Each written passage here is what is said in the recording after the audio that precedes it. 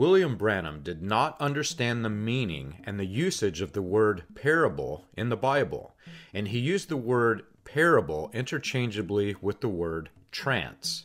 As a result, listeners who would have otherwise considered his message to be a strange mixture of Christianity and the occult were often unaware that William Branham practiced spiritualism.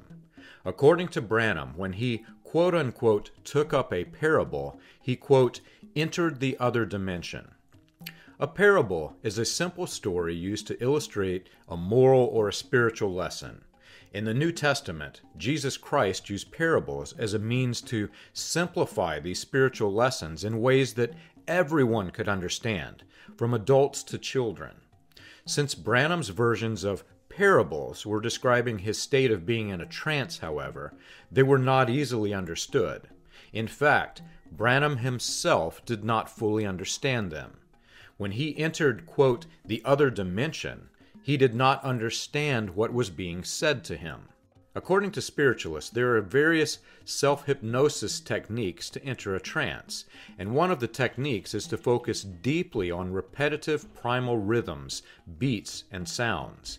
When William Branham described his method to enter into a trance, this is the technique that was used.